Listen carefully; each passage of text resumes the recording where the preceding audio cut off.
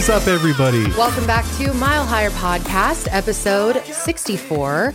And today we're talking about the Watts family, which is a really tragic case, pretty local to us, that really got a lot of nationwide coverage this year.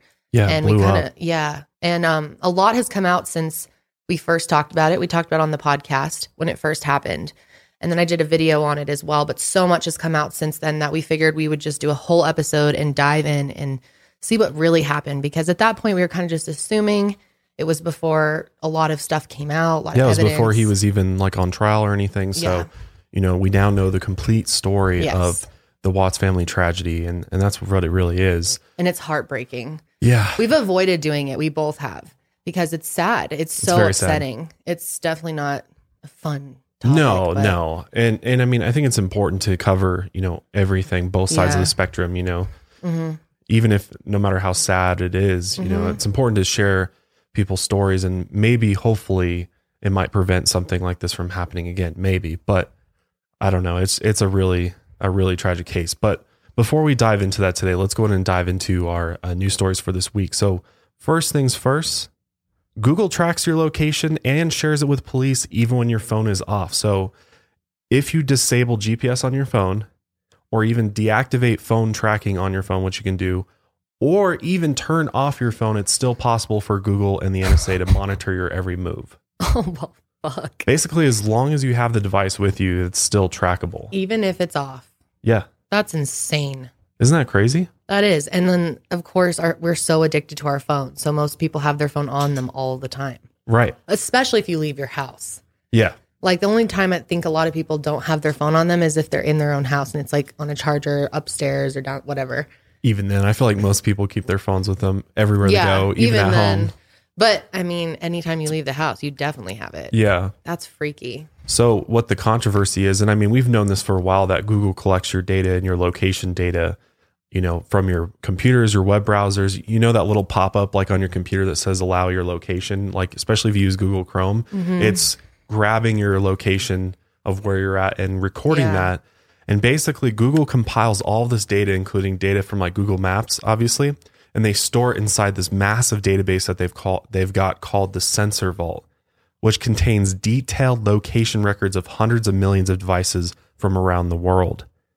And the records reportedly contain location data going all the way back to 2009. Wow.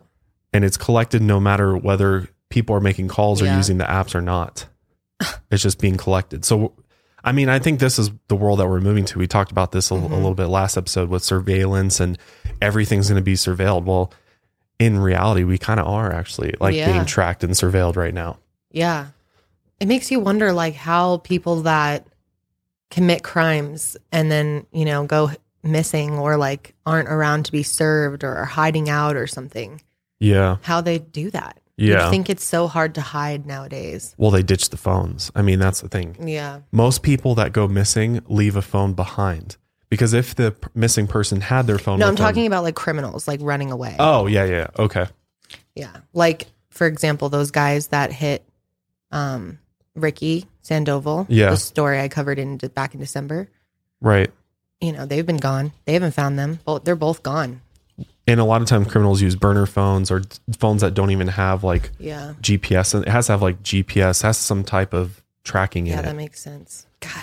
Crazy. And plus you can't just if there's millions and millions of records, you have to have some inkling as to what the phone is, how to identify which device to track the records back to. Does that make sense? Mm-hmm. So even if they did have their phone, it'd still be somewhat hard to figure out who it is. Right. If you don't know who it is, That's true.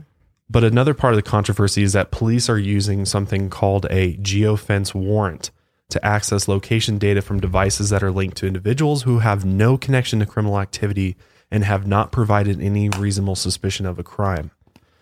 So they're able to, through this warrant, basically just go sift through the data, whether or not they know exactly whose data they're looking after. So there's a chance that law enforcement could be looking at your devices, where your movements essentially without your permission or without you being, suspect of a crime. Does that make sense? Yeah. That's just crazy to me, though. I can't believe we're already at that point. But I mean, I guess it makes sense. So do you think they should be able to do that? Or are we losing our privacy and we need to take it back? I don't know. Again, it's hard. It's the same thing as with like DNA right now, and genetic genealogy is very controversial in that way. Yeah. Like, are we same kind of invading thing. people's privacy? But I think if we can solve heinous crimes, it's like worth it. I don't know. It's hard to say because, I mean, it's a double-edged sword, like really anything. And I mean, that's the biggest thing with both of the things, DNA and GPS location, is that it is solving a ton of crimes and helping get people faster because like one of the first things law enforcement do is they go to the phone records. Like we'll see in the Watts case today, they go and get his phone records and look at his text messages, look at where he was, look at all these different things. So they can pinpoint exactly where he was versus like back, early 2000s, they could only really pin the nearest cell tower for most crimes. They would, well, if it has GPS, yeah. If they have GPS records, then they know exactly where you are. So this was, so if you have a smartphone or something like that. Right, exactly. Because before, when there wasn't like Google Maps on your phone, they would trace it off where the call was made, which pings off the tower and back to an area. Mm-hmm. So it's gotten like really precise. Like look at Find My iPhone, which you use all the time. I lose my phone all the time, and it's always like in my bed. And it can like pinpoint almost to an exact location in your house almost, it feels like. It can. Or sometimes it's like way wrong, but it depends. But I feel like it gets it pretty accurate, like for the most part. So that's kind of where things are headed. And I don't know, I'm kind of split on this because at the same time, I don't want to be spied on. I don't want somebody, I don't feel good about the government having this like reach into my personal life and all of this information on me. And I mean, that's why I personally, like, what can you do about this, right? Well, you can actually go and disable all this stuff, tracking and all of these things, which I typically do, except for my phone. I don't, because I like Google Maps. I use that all the time. Yeah. So if I'm using that, it's getting collected. Yeah, or like a Yelp or something like that. Or like my computer. I don't really care about my location on my computer or anything like that. So I disable all of that shit, block it up. So I don't know. It's pretty controversial. A lot of people think it's going against like the Fourth Amendment and, that it's unlawful searching. And I don't know. It's really hard. But at the same time, I think the good that comes out of it, how we've caught, terrorists and all that kind of stuff, like it's very much needed. But maybe there should be a little bit more, steps to the process as opposed to just like law enforcement just get free range to it. Yeah. Right. You have to have good reason to be able to access that. Yeah. But let's be real. They're never going to do that for us. They don't give a shit. No. And they could even tell us that they're doing that and then look at our information anyway. Well, we already found that out from WikiLeaks. Yeah, exactly. So that the government was like spying on our telephone conversations and stuff. Mm-hmm. Yeah. I don't think we win here. Unfortunately, I think it's just going to get more and more. But the second story that I have for you guys is very interesting. Another professor, an Oxford University professor, claims aliens are already breeding with humans on Earth. So this is a real professor too, like a very smart individual named Dr. Young-Hae Chi, an instructor in Korean at Oxford's Oriental Institute. Wow. Thinks that this new species that aliens are breeding will save Earth from annihilation from climate change, which is really interesting. So there's actually like a point to it. This sounds like Avatar or something. Yeah, it does kind of sound like something like that. No, you're right. But that was like more like a virtual world. Remember? Because they're in those little contraptions. I gotta see that movie again. So basically, he believes that there's a strong correlation between climate change and alien abductions. His book, which is written in Korean, is called Alien Visitations and the End of Humanity. In his book, he's identified 4 types of aliens: small, tall and bold, scaly with snake eyes, and insect-like. Scaly with snake eyes. So this is what we keep hearing. Right. This makes so much sense. Right. So I'm guessing the smalls would be like little grays. Yep. Talls are big grays. No, tall and bold are tall whites. The Nordic, yeah. Well, aren't there they're tall grays and small grays? No? No. Oh, I thought there were. No, I mean, there might, I don't know. There might be tall grays. As far as we know, they're just short though. Oh, so this is a tall white? Yeah. Tall and bold, meaning like bold white skin. I'm assuming like a tall white. Is this the one my sister saw at the grocery store? Tall Nordic. The Nordics are my tall sister whites, thinks she saw an alien at the grocery store. I don't know. In the milk section. In the milk section. Oh my God. Maybe she did. Maybe.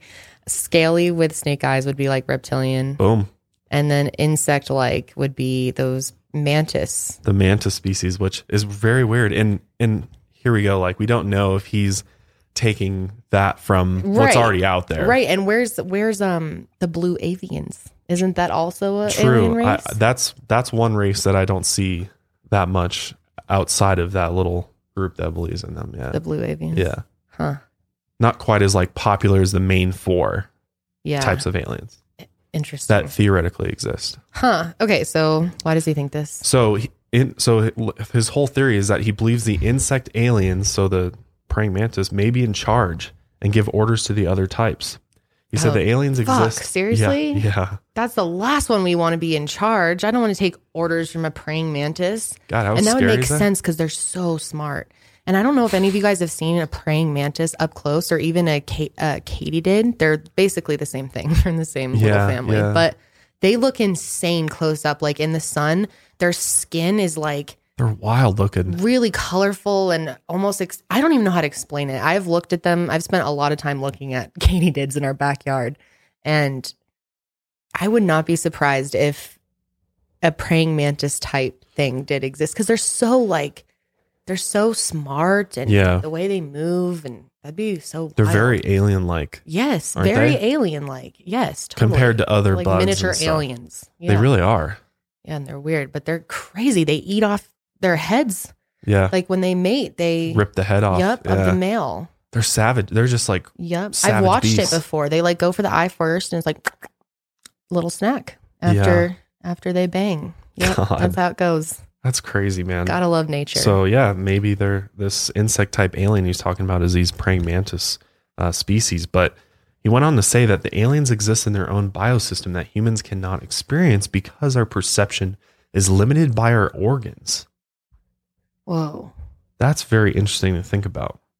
Limited by our organs. So he's saying that they're not like, they don't have like organs. And I also read in another version of the article that he thinks that these alien species are like invisible or can go invisible or we can't see all them. of them or just the snake or the I think insect all one? of them have the ability to come in and out of, appearance. What if there's just one here? Well, that's his whole thing is he thinks they're living amongst us. We Like should they're just already invite here. one for an interview. Yeah. Be sick. If there's any aliens out there like to be on the podcast, please hit up my email. So yeah, I mean, I don't know. It's really interesting. And he goes on to say that the aliens are said to be highly intelligent and he believes they could solve the problems on Earth in the future, such as climate change. Yeah. Wow. He was quoted as saying, so they come not for the sake of us, but for the sake of them. Their survival, but their survival is actually our survival as well. The survival of the entire biosphere. Oh, well, that's good to know. So the Earth is as important to us as it is to them. It's part of the universe. Right. And it could be an alien organism itself and that they can communicate with it on a deeper level than we can. Wow. And they get different things from it. Like, I think what this is all leading to is that these higher developed species that are just way more aware than we are and can connect with all sort of the hidden forces of the universe and the Earth. Mm-hmm. And we just can't because we're just a more primitive species. And we've yet to really understand the complete connection between the Earth and us and the rest of the universe and other life out there. But they are just ahead of us. And maybe they're able, they are flying around in their craft and just living here amongst us, observing, waiting if to the step planet in. is actually that important to them, they would be here, right? 100%. watching.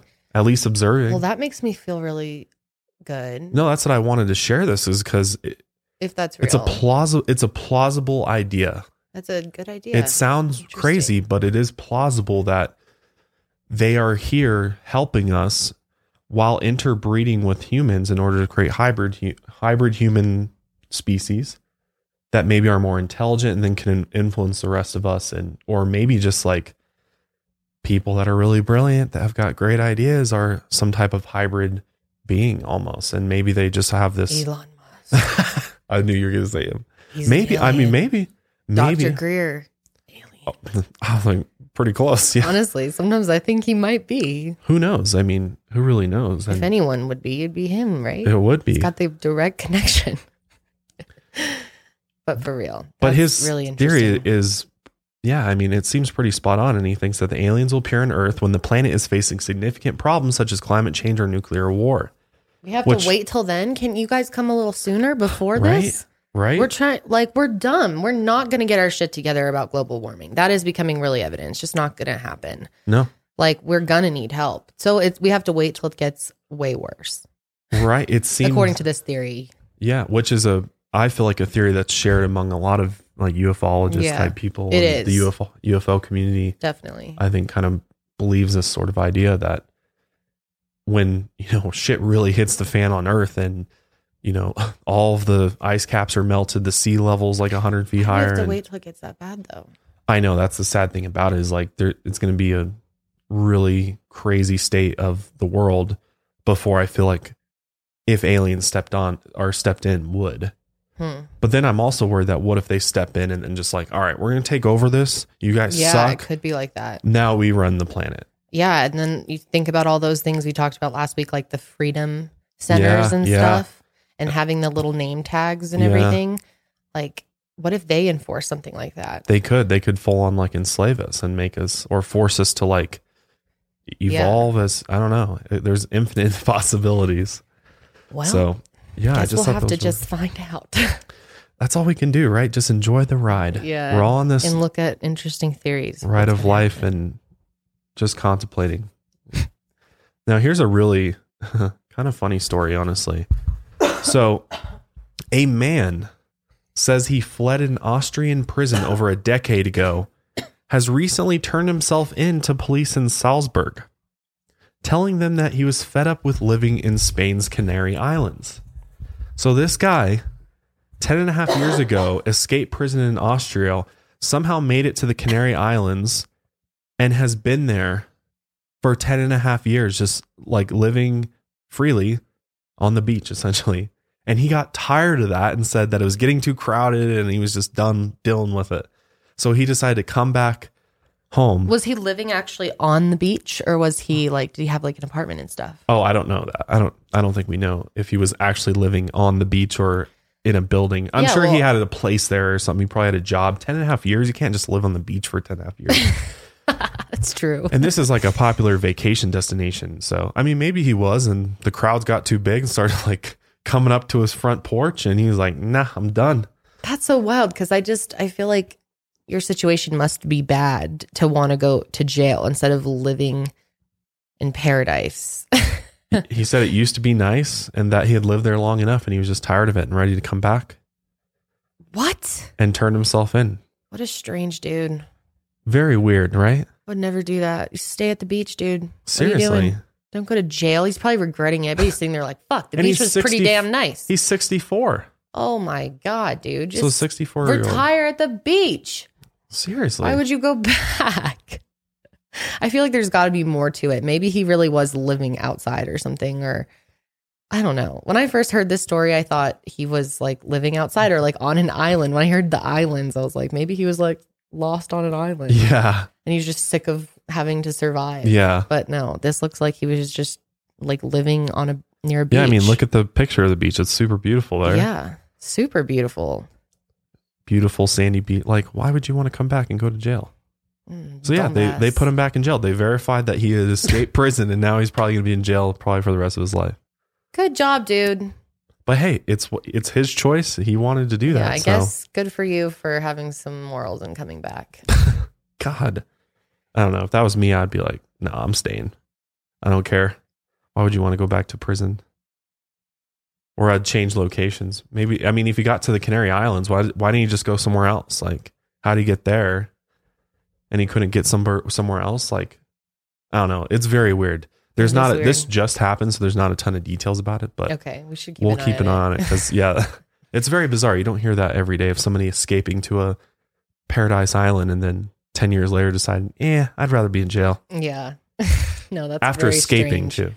That is very strange. Yeah, super bizarre. But let's go ahead and get into the Watts case. And before we do, I want to thank our sponsors for today. So let's get into the Watts family.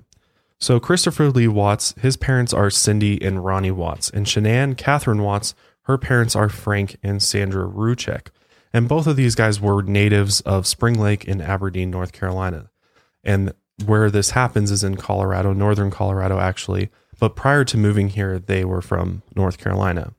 And from the outside, these guys looked like a picture perfect couple. Mm-hmm. You know, Shanann was clearly very in love with Chris Watts, her husband of nearly 6 years. Typical Colorado family, like just, Very much so. You know, your average family just getting started with their life, and Yep, they had a nice house in a Mhm. neighborhood up in northern Colorado, actually pretty close to where we used to live. very close. We used to live probably about like 20 minutes away, 15 minutes away from where these guys lived. Yeah, and Frederick is a tiny Little town up north. So this really shook that area. Oh, It yeah. was crazy. Oh, yeah. I mean, this shook the entire world pretty much, the Yeah. amount of media coverage it got, and hence why you've probably heard of Chris Watts and this tragedy. So to just give you some perspective on Shanann Watts and who she was an extremely loving person, extremely kind, just an exceptional human being. And she actually said in, the months leading up to this tragedy that she was lifted out of a trying period in her life by meeting her husband, Chris. She quoted as saying I believe that everything in life happens for a reason. And I also believe people are placed in our life for a reason. Yeah, she said he randomly sent her a friend request, and she just decided on a whim to accept it. And then they ended up getting married. Which is crazy. And Yeah. it's just like, and that was the thing is she worked for this company called Thrive, which is essentially an online business. And so she worked from home and she was on social media a lot because she was promoting this brand. Yes. So there's tons and tons of like Facebook live video of her, doing live streams and videos of her. Kind and of her like kids. an MLM, one of those Yeah. It's like Mary Kay or, I don't know, Scentsy. Yeah. Yeah. It's sort of like that. Yeah. It's like a referral based business where you have to be referred to it in order to be a customer. So she, was online quite a bit, and there's actually lots of footage. And there's actually a video a few months before this happens where she's just talking on camera. I'll play a little bit of it. Hey everybody, say hi. Say hi. You don't want to say hi? So I just wanted to come on here live. Say hi. Hi. Hi. So Saturday's here. I don't even know what time it is. It's 8:30 here in Colorado. And I love waking up now on Saturdays and being able to enjoy my family. We never have to... Careful, Cece. We never have to really... we never have it determined where we're going. No plans, really. Summer's coming, and we're super excited. Bella, come here for a second, baby. We're really excited for summer because so much goes on in the summer here in Colorado. There's concerts every weekend, Friday, Saturday nights. There's always some kind of concert going on. And get together with friends, cookouts, and just enjoying life. And I'm really excited this summer because some of the amazing things that go on the weekends were when I was working for a company where I had to be in every weekends because that's the demand. The demands were always the weekends, so I needed more help. So I feel really blessed this summer. I'm going to San Diego with Chris. We're going June 22nd through the 26th. So I'll just stop it there. But I just wanted to play that because I wanted you to hear her voice and just hear what kind of person she was, because this will put everything in just like perspective for you of how just like crazy fucking sad that this whole thing is. One of the reasons why people feel so connected to this case is there is so much video of her beforehand where she seems to have such a good life, and it seems so happy and such a good family. Like they're talking about having family time on a Saturday and going on trips, on vacation, like everything really seems completely normal, completely just I mean your typical family, happy family from just how she presents herself. I mean, she seems like such a kind and sweet person. And further in this video, she talks about how her own growing confidence and independence while conceding with these battles she had with her insecurities, including health challenges. She met Chris because of those health challenges, and that he was like super supportive and, you know, helped her get through these tough times in her life. And like Kendall said, they got a random request from Chris on Facebook. And yeah, I mean, that's how they met at the time. And a North Carolina resident actually said that at the time she quit her job of 9 years, lost friends because they didn't understand, and felt horribly inside. And didn't understand that she looked perfectly fine, but felt horribly inside. Right. She was just really depressed and right. in a dark place when she got the friend request at first. And she was like, oh, I'm never going to actually meet him. But then she decided, you know, to just go ahead and accept him. And then she says one thing led to another. And 8 years later, we have 2 kids and we live in Colorado. And he's the best thing that has ever happened to me. Yeah. And she went on to say that her love story with Chris would inspire others. Quote, know that no matter how hard life gets, no matter how low you feel, know that deep down, like in your heart, there's a purpose.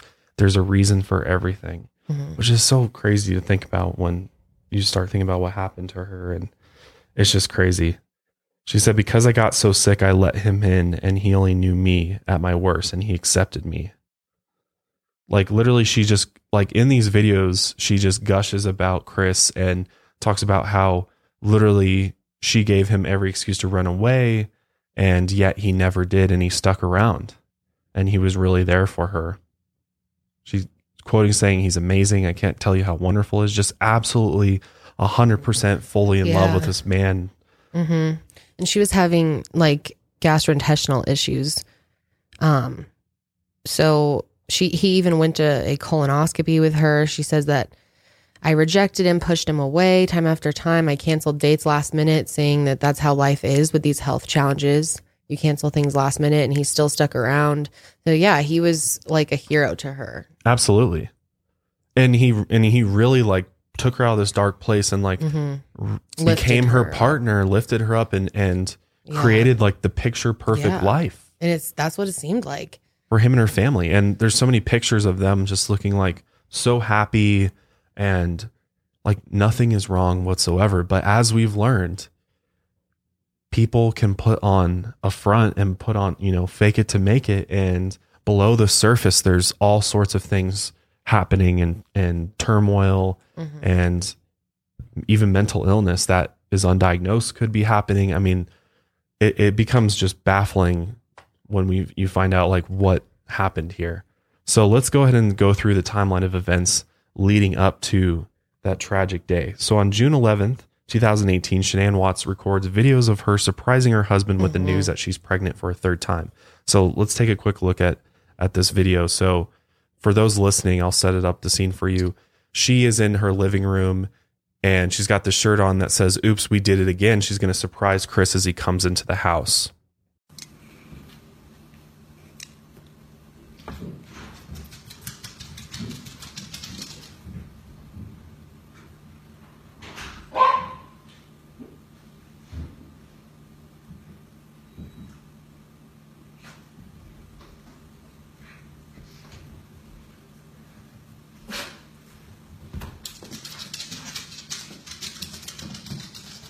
We did it again.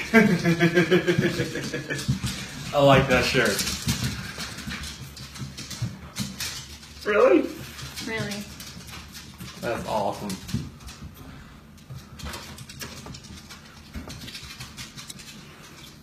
So pink means... That's just the test. I know. It just says the pink is going to be girls. I don't know.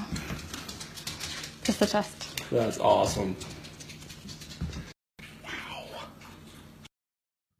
Wow. He seems so not actually happy. Like you can just tell it is so fake. He's like, that's awesome. He's like, we did it again. Yeah. And then the fact that he said, does the pink lines mean that they're girls?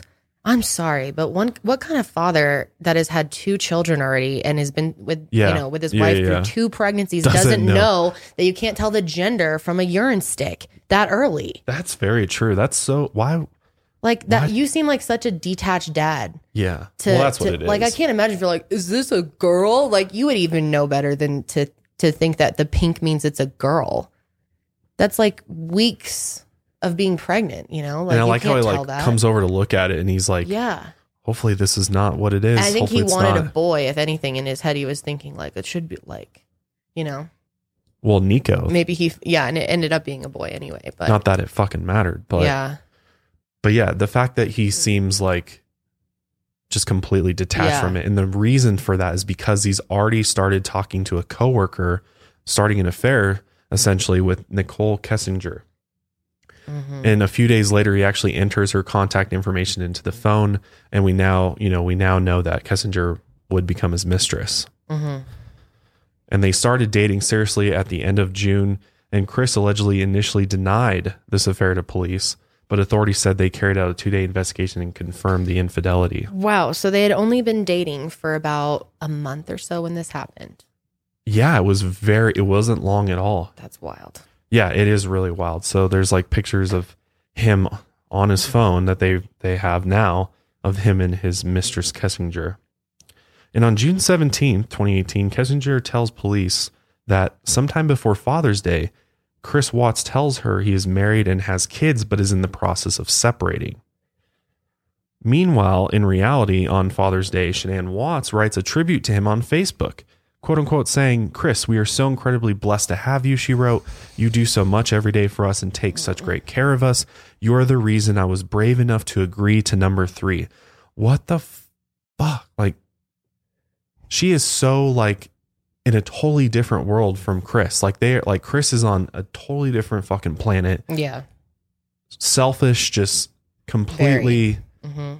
living a double life. Yeah. Is what he's doing. To be like, if you're that detached of a person, I think it's easy to do that.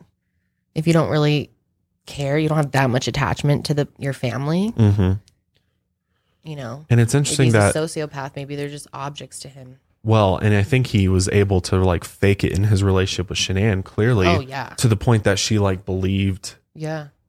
him and believed that he was still in it and was still. Mhm. I think she probably noticed that he was a little bit Yeah. distant. I think they were having issues mainly because of his affair, because they started having marital issues, and Yeah. we'll talk more about that and everything. And you know, I don't want to say this like too early and like, but you know, before Everything happens. before yeah. everything happened, Chris went on a date with this girl at Lazy Dog. Yeah. Yeah. Yeah, you know, The that sports restaurant. bar place. Yeah. Yeah, over north though. And he used his debit card when he was there. And he normally used cash or like something else, or he had Yeah. his like a private credit card, but he had to use the debit card for some reason. And so he was sketching out because he thought Shanann was going to see it. It was like the night before, or maybe that night before everything happened. Yeah. It could be. Yeah, it was like really soon. He was sketching because he thought maybe she knew. Well, 'cause he it was would literally show up going to as try to this keep charge. it under wraps. I mean, he clearly wasn't planning to tell her No. at all Mm-mm. about but this she, affair. I think as a woman, you start to just feel it. Yeah. And, Well, as a man, I mean, I think you just become detached from one and then you become super engaged with another. I think it's pretty obvious after a Yeah. while. Because, I mean, Yeah. as a guy, you're going to get tired of just faking the relationship to the point Yeah. where it's just going to be, glaringly obvious that you're done. Like, you're just like, you're out of it. Mm-hmm. And I think eventually his plan probably was to just like separate. I mean, they started talking about separation and things like that. So I think he was planning to go that route, but it's just Yeah. crazy that, what happened. So on June 19th, Shanann Watts shares a picture from her first ultrasound and writes that her husband is the best dad us girls could ask for, which maybe part of this is portraying an image online. Could be Yeah. like, she A lot of did people have a say bit of that. a, following online and stuff. And she did post, she was active on Facebook, especially. Mm-hmm. So it could be, like I want to portray a really perfect image of, Well, in those like, I think it's considered an MLM, but in those types of corporations, they really push social media. Like, Right. you've got to have a following to sell. yeah, you got to be active So, talking with and customers. like, you don't want to post like a picture and be like, oh, me and my husband had this horrible fight last night. Like Right. everyone posts the good things in their lives. Right. And it gives you such a false idea of what's going on in somebody's life. It can, Mm-hmm. you can have no idea what's going on in someone's life by their social media. Absolutely. So just because she's smiling in a picture and they have an ultrasound and she says he's the best dad ever doesn't mean That's the reality at home. Yeah, by any exactly. means. Because it's definitely not. So on June 27th, Shanann Watts takes her daughters, Bella and Celeste, to North Carolina for a 5-week vacation while her husband stays at home and works, quote unquote. And just take a moment to appreciate like how cute their family is. Like, oh, they're so minus cute. Chris, like Shanann and Bella and Celeste, like just sweet, yeah, oh, cute little girls. It's just, it literally dagger through the heart thinking about what happened. So hard. Them. So she's out of town with the kids. Chris is like loving life because he can basically just see Nicole like kind of whenever. And Nicole told police that she went to Chris Watts' house for the first time on the 4th of July to quote unquote set up his diet and weight loss exercise goals, which is interesting. And she said that he invited her to his home, which is so fucked.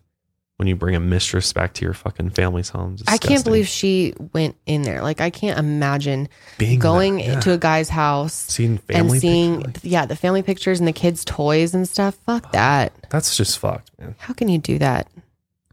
No respect. No respect. No respect. He had no respect towards his family or nothing. Yeah, so he invites her over. He cooks her lunch, and then she ate and left.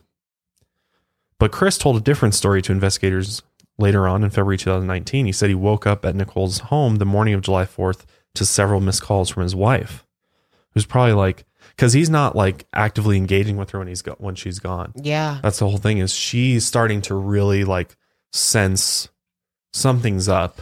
Yeah. From texts actually that she has with her friend, which I'll get to in a minute. But Chris is just like totally like putting her on the back burner. Yeah. Wasn't she asking one of her friends, like, what do you think about this? Yeah. She starts like suggesting like something's up, like he's being so distant, more so than normal. But Chris also said he told Nicole that he needed to go home in case his wife called back, and that Nicole got mad, realizing that she would always be the quote unquote other person and that he would put his wife first. He told investigators she told him it would be best if they didn't see each other for the rest of the day, but later invited him back to her house. So they're just, sketching, doing sketch activity with each other. Sketch activity. It's one way to put it. Yeah. So on July 7th, the first phone call is logged between Chris Watts and Nicole Kessinger. By July 10th, signs of tension begin to show in the Watts marriage, according to their text messages. So an actual excerpt of the text messages says, Shanann asked Chris, "You okay? It's like you don't want to talk. I kept trying to talk and I had to dig it out of you." Chris replied, "I'm fine, baby. The last few days at work have put a lot of responsibility on me with new people. I didn't mean to seem so short, boo. I love you to the moon and back." What a fuck. So totally lying, just trying to appease her. And then Shanann responded, "I miss you and I feel like you just want to work out and run." Chris claimed running helps clear my head. It will always, it's a way to free it all. But Shanann didn't buy the excuse. She said, "I wish my husband wanted to talk to me." So she's like, why? Like, what's going on, man? Like, sensing it. You're just exercising and working out and running. Sure, bro. On July 14th, Chris Watts and Nicole go on a date to a car museum. That afternoon, Shanann Watts makes 4 unanswered calls to her husband. Like, imagine if that were you for a sec. Like, and if you were calling her, like, you were on vacation. Yeah. And you were calling me over and over again, and I wasn't picking up. You better have a good reason for that shit, or I'd be mad. And clearly they didn't have like Find My Friends on. Yeah. Because like, you would have just like look at my location. If you saw me like some random place or some random house, you'd be like, "What the hell? Oh, I would. What you doing, bro?" Oh, I would. I would find out real quick. And honestly, you'd probably like send one of your like friends or something to come. Like, send my subscribers. No, but send somebody to go find where you are. If you're like, because for all she knows, he could be like dead in a ditch or something. Like, it's possible. So throughout July, Nicole and Chris are just going back and forth, and Nicole's sending Chris Watts semi-nude photos of herself, which he stores on a secret calculator app on his phone. that little bastard. Chris told investigators that part of what drew him to Nicole was the feeling that she was pursuing him instead of the other way around. This is such a sketch picture. She's like posing in the mirror. Who is taking this? It looks like a man is taking it in the background. And then look at like, she looks good from the back, but then you look at like her pose to get this. She looks so uncomfortable. Like she looks It's like an unnatural What pose. is she doing? It looks so natural and normal from the back, but then you see in the mirror and you're just like, girl, her ribs are like gonna break. It looks like her She's back really is pushing breaking. it out. Yeah, she's trying really hard. Yeah. So this is actually a photo that is recovered from Chris's phone from that calculator app. Who took Check it? That's so your weird. partner's calculator apps, guys. Oh, I'm gonna make sure you don't have a calculator app. Oh my God. Josh would never. I'd No. be shocked. Please.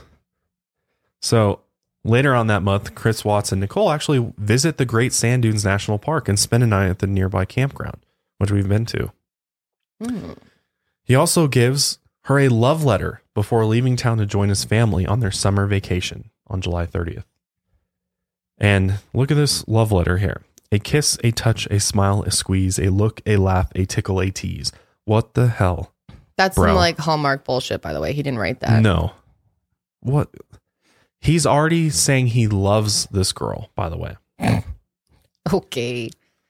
And then inside the letter, it had a bunch of lyrics to the song Down to Earth by the band Through the Roots. And it says like Nikki. So Nicole goes by Nikki.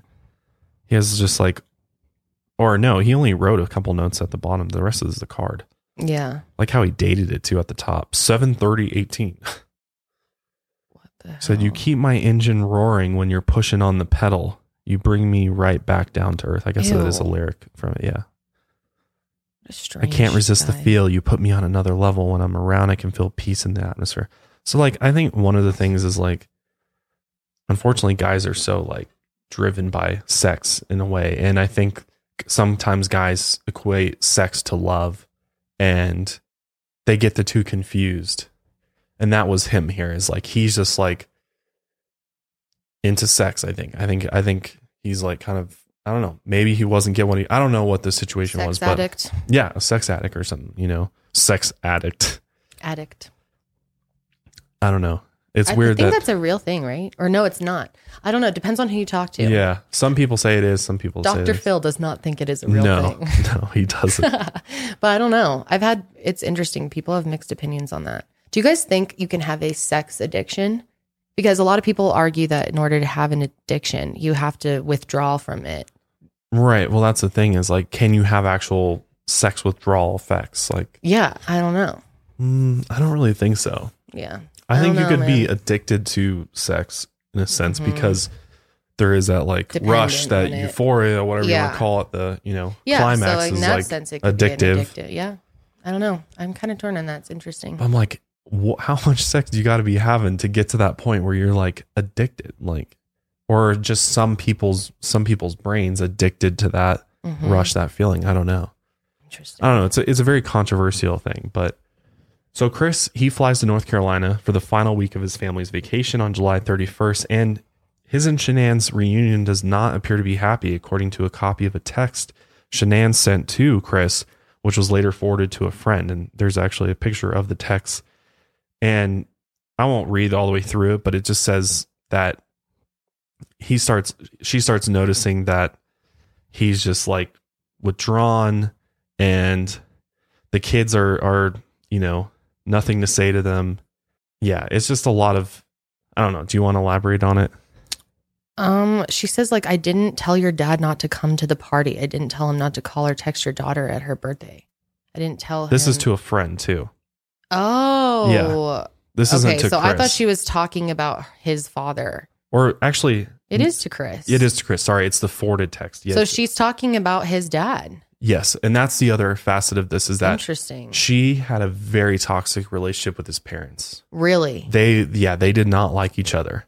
Wow. They had a very different opinions of each other. I did not know that. Mhm. That's interesting. And that's that actually is a reason for that Chris puts out later for all this happening, is like the pressure and the stress of their tumultuous relationship with his parents versus her and her parents. Yeah. And because basically, like, when the kids were with his parents, they were like in unsafe situations, Yeah, and they she didn't says really your like, parents' home isn't safe. Your mom isn't safe. You Yeah. can't let them tell you what you want. But wow, interesting. So they were having major issues. they were fighting about his parents being there with the kids or taking the kids or whatever. So they were fighting about that, which I mean is a tough situation to be cut in the middle between, your parents. I think we've experienced that a little bit. Yeah. But Except we never fought though, yeah. which is nice. We were always on like the same team. So we're now into August, and on August 4th at 12:45 a.m., Shanann Watts sends her husband a long text message accusing him of failing to stand up for her after his parents exposed their daughter Celeste to nuts, which she was allergic to. This is another big fighting point for her. Is like that's part of why she's pissed. Is like they're just like exposing her to nuts. She's clearly allergic to them. Just kind of being So irresponsible because nut Which allergies can be a serious thing. I mean. I mean, my nut allergy is only to peanuts, and it's pretty mild. Like I get hives in the throat, but as a kid, it was a way worse. Like I'll never forget. There was a time I ate a Mr. Good bar. My parents, that's kind of how they found my peanut allergy. They gave me a Mr. Good bar. I ate it. And then it was like one of the worst nights of my life. Like throat completely swelled up and I like, your breathing gets kind of restricted. And then I just like threw up everywhere. Did you go to the hospital? No, because my what really always helped was milk, because milk coats your throat and helps bring the swelling down, actually. So I wonder like if you had a bunch of peanut butter, if you would die. Maybe. I don't know. If I had enough, maybe I could. I don't know. I mean, it's your body's natural way of saying like, don't put this in true here anymore to fuck up your mouth and stuff. Yeah, that's true. And I mean, the taste of it, I can just like pick out like you instantly. Hate it. It's disgusting to me. Peanut butter, it smells bad. It tastes bad. It's horrible. Don't understand how you guys do it. It's not that hard. Peanut butter is pretty good. I was like, I love peanut butter. I love peanut butter. So Chris later told investigators that he should have ended things with Nicole and focused on his family after learning about the peanut fiasco, which he referred to as Nutgate later on. Because, okay, so I think Shanann was a very, very hands-on mother. Like, she was on top of her kids' health. She was really into the whole Thrive thing. So I'm sure she's also looking at what's going into her kids. And if you have something as serious as a peanut allergy, like, obviously as a mom, you're good. Like, I would be really pissed too. I completely understand why she made such a big deal about that. Like, I would be infuriated if someone did that to my kid. Well, a grandparent that should know that. That's bad. And you would be angry with me if that was my parents that did that to our kids. Yes, and I I'd be just like, was like, what do you want me to do? Or just what do you like? They're fine. Or you would be pissed about it that I wouldn't stand up to my parents. So that was like, one of the big fights that was happening was Chris wouldn't stand up to his parents to get them to change their behavior with the kids. And actually on August 4th, Shanann Watts appears to have had a fight with her in-laws, which caused them to skip Celeste's birthday party that summer. She also tells her husband that he hasn't shown any signs of missing her in the weeks they have been apart. So there's more text messages going back and forth between them. Yeah, I'm kind of reading through it. That is, just it's hard to see things fall apart. Because he's basically asking her, like, why haven't you missed me? And he's just kind of giving, the typical answers. She's evil and willing to risk your daughter's life just to get under my skin. You and your dad are no different if you were okay with her behavior. So she was mad at the mom. Yeah, especially the mom. Interesting. Yeah, they did not. I don't think they really liked each other at all. I had no idea about that. This pregnancy, you have failed to acknowledge it, how I'm feeling. This first trimester is the scariest, most dangerous yet. We could have lost the baby at any point. Till delivery, I'm not going to be treated this way. And having the balls to protect our family and our kids. I should get a gold ducking, I'm guessing fucking medal, hanging on the wall for what I did. For handling it the way I did. Because I had a lot of choice of words. So she was just basically saying, like, I have every right to be angry at your parents for almost killing our daughter. Right. Which makes sense. So So on August 4th, while Chris is still away with his family, Nicole is doing searches for wedding dresses on the internet for over 2 hours, according to a review of her cell phone Wow. data. So they were like moving super fast. oh like my God. they were clear. They were saying, I love you already. And they just met basically like wow. 2 months She was into already it. looking at wedding dresses. So he must have been asking her or saying stuff about it. Well, he was like totally planning on this future with her, clearly. Like he was planning to, you know, Yeah. separate from them and just start a whole new life with somebody and just like forget about the kids pretty much. No fucks given. So as August goes on, Shanann continues to just get all these signs that something's up with Chris and she's having problems with her and she's confiding in her friends, you know, as to what's going on with him. Listen to this. First part of this message she's sending to a friend. Chris told me last night he's scared to death about this third baby. He said he's happy with Jess, Bella, and Celeste and doesn't want another baby. Oh my gosh. That's terrible. Okay, keep that shit to yourself. You don't tell a woman that. As what pregnant is she woman. supposed to do about it? She's pregnant. Can you imagine how like demoralizing that? Yes, like To I hear don't that? want that. I don't want what you're carrying right. Oh my God. He's just scared everything will be fine once the baby comes. He has changed. I don't know who he is. He's And- not touched me all week, kissed me, or except for when I'm trying to figure out what's wrong. So strange. God. He's just dealing with her. He's And just you like could tell going by through that the reaction motions. he did not want the baby. No. You could tell in the video. Well, think about this angle too. Like in his mind, he's clearly already thinking about divorcing his wife, Yeah. and he's probably thinking about I got to pay child support for a third child. Yep. And And he's- it's just harder with the It's harder baby, too, like right? raising two different Co-parent. house. It just, adding one more into the mix makes everything harder. It Complicates definitely things. makes it harder to leave It does. when he had. So I feel like he was pretty resentful Yeah. of the whole situation. Clearly, it the was like I think it was pregnancy, unplanned. Like just from based on the reaction. Like I guess, but who knows? Who knows Yeah. really? Yeah, I don't know. God. But on August 9th, Shanann Watts tells a friend that Chris Watts went to her ultrasound, but he was cold to her. So she decided to cancel the baby's gender reveal party, which is terrible. So he's just being a total fucking downer, not interested jerk. at all. She said he refused to hold me, said he's not there. He can't. What? haven't slept most of the week. My eyes burn from crying so much. He refused to hold me. Oh my God. What the hell? She said to him, how is this a few months? We were so intimate in what I thought in love when I left. He said he had a lot of time to think. Wow, she should never have. Well, he should have not cheated on her. But God. She grabbed his hand during the ultrasound and he didn't grab back.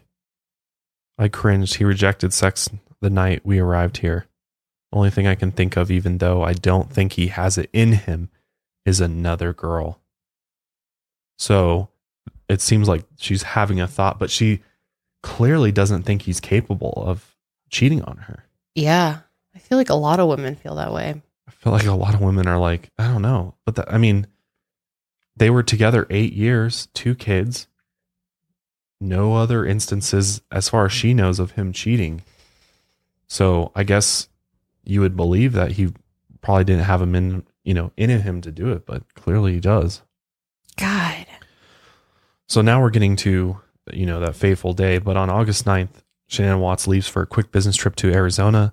And on the way there, she tells a friend that she had her best talk yet, quote unquote, with Chris Watts the night before.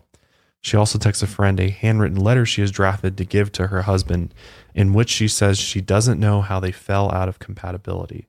And this letter is just like, it's heartbreaking because she is just like pouring out her heart, Yeah, she loved all the him. love in her soul Mhm. to this man, like literally giving him everything, Mhm. every ounce of her. And he's just like, doesn't give a shit. So the letter says, my dearest Chris, I don't know where to begin. I am so lost for words. I can't even explain how hard this pain is. The last 5 weeks have been the hardest. I missed everything about you. I missed your morning breath, your touch, your lips, kisses. I missed holding you. I miss smelling you in the sheets. I miss talking to you in person. I miss watching you laugh and play with the kids. That I love so much about you. I miss seeing you naked and on top of me, making love to me. Wow. Clearly, like really putting it out there, like, hey, Damn, and she sent this to her friend? yes. Hmm. She texted a friend. Like a picture of the note. Yeah. Right. She said, I miss having you around when I felt alone and upset. I just flat out miss the hell out of you. We haven't been away from each other that long since 2012. Those like 4 weeks or whatever that they were away from each other, which is like a month. So that's a while. She said, I really don't know how we fell out of compatibility or if that is someone else's words. The only thing that came, the only thing that changed this month was everything going down with your family. I can't change what happened, but I can try to work things out with you and with them. But there has to be a mutual respect for everyone. I definitely deserve an apology because of Celeste. I can suck up her going against everything I said to her kids, but our daughter's life, and then it stops. But probably goes on to the next page. But so she clearly Chris is in the wrong here, and she's coming to him being like, I'm sorry. Still. Let's work on this. Yep. Just continuing to try to make the relationship work while Chris is just detaching himself from the entire situation. It has a whole separate life going on. So on August 11th, Chris hires a babysitter saying he's going to a Colorado Rockies game with his coworkers. But in reality, he's taking Nicole on a date to a sports bar, the Lazy Dog in Erie, Colorado. Right. So this is very close to the day or two before. On the 12th, she sends a friend a draft of the speech she plans to give to her husband when she returns to Colorado the next day. So the note. And then she sent a message to Addie explaining the accompanying text was what Shanann Watts planned to tell Watts tomorrow night. And the message read, quote unquote, can you please tell me something? Because just like you, I'm in my head. I try to fix things and make them better, and this is making me crazy. I know that you need time. I want you to give what you're asking for and respect your space. I need some time. This place that I'm in my head is not a good place. It is not healthy for me or Nico. I need you to help me help you. I need you to give just a little bit of what I did or didn't do, so I'm not going crazy in my head to figure it out. I know I can't fix this by myself, that we're going to have to work together. Literally, this is the day before everything happens. And she's almost like pleading him, like, please give me something. Like, yeah. She wanted it to work out. It was really him. Yeah, it was 100% him. So now we get to August 13, 2018, which is when this entire nightmare unfolds for the Watts family. At 1:48 a.m., a neighbor's surveillance camera captures Shanann Watts returning home from her business trip to Arizona. A friend dropped the mother, who's pregnant, off back at her home in Frederick. And there's surveillance camera showing her getting dropped off. So this is where we'll talk about Chris's version of events before we talk about the actual version of events. So Chris tells investigators that he was sleeping when his wife came home, and he said that she initiated sex and then they went to bed. So she was like, from that message and everything, like she was like, just putting it all out there. Like, yeah, like, love me, fucking love me. Between 4 and 5 a.m., police said Chris told them that he woke up around this time and they had an emotional but quote unquote civil discussion with his wife about his wanting to separate, which is, God, I feel like a really bad time. And she first probably thing in the did morning. not take that civilly. She probably freaked out. Oh yeah. Oh yeah. Can you imagine getting that flipped on you? Like all of that flipped on you? Who would do that after having sex? That's so bad, dude. And just like at really like 4 or 5 in the morning is the best time to, when you're level headed and you can talk about serious things. Like I would never want to have this series of conversation after waking up at 5 in the morning. Would you? No. About separating? Like that's feel like the worst time to do it. Yeah, that sounds literally like the worst time possible to do that. So after they have this civil discussion, according to Chris, he's spotted at 5:27 a.m. backing up his truck to his garage, literally backing the truck bed into the garage a bit. And at which he said he loaded his tools in his vehicle and left for work at a job site near Hudson.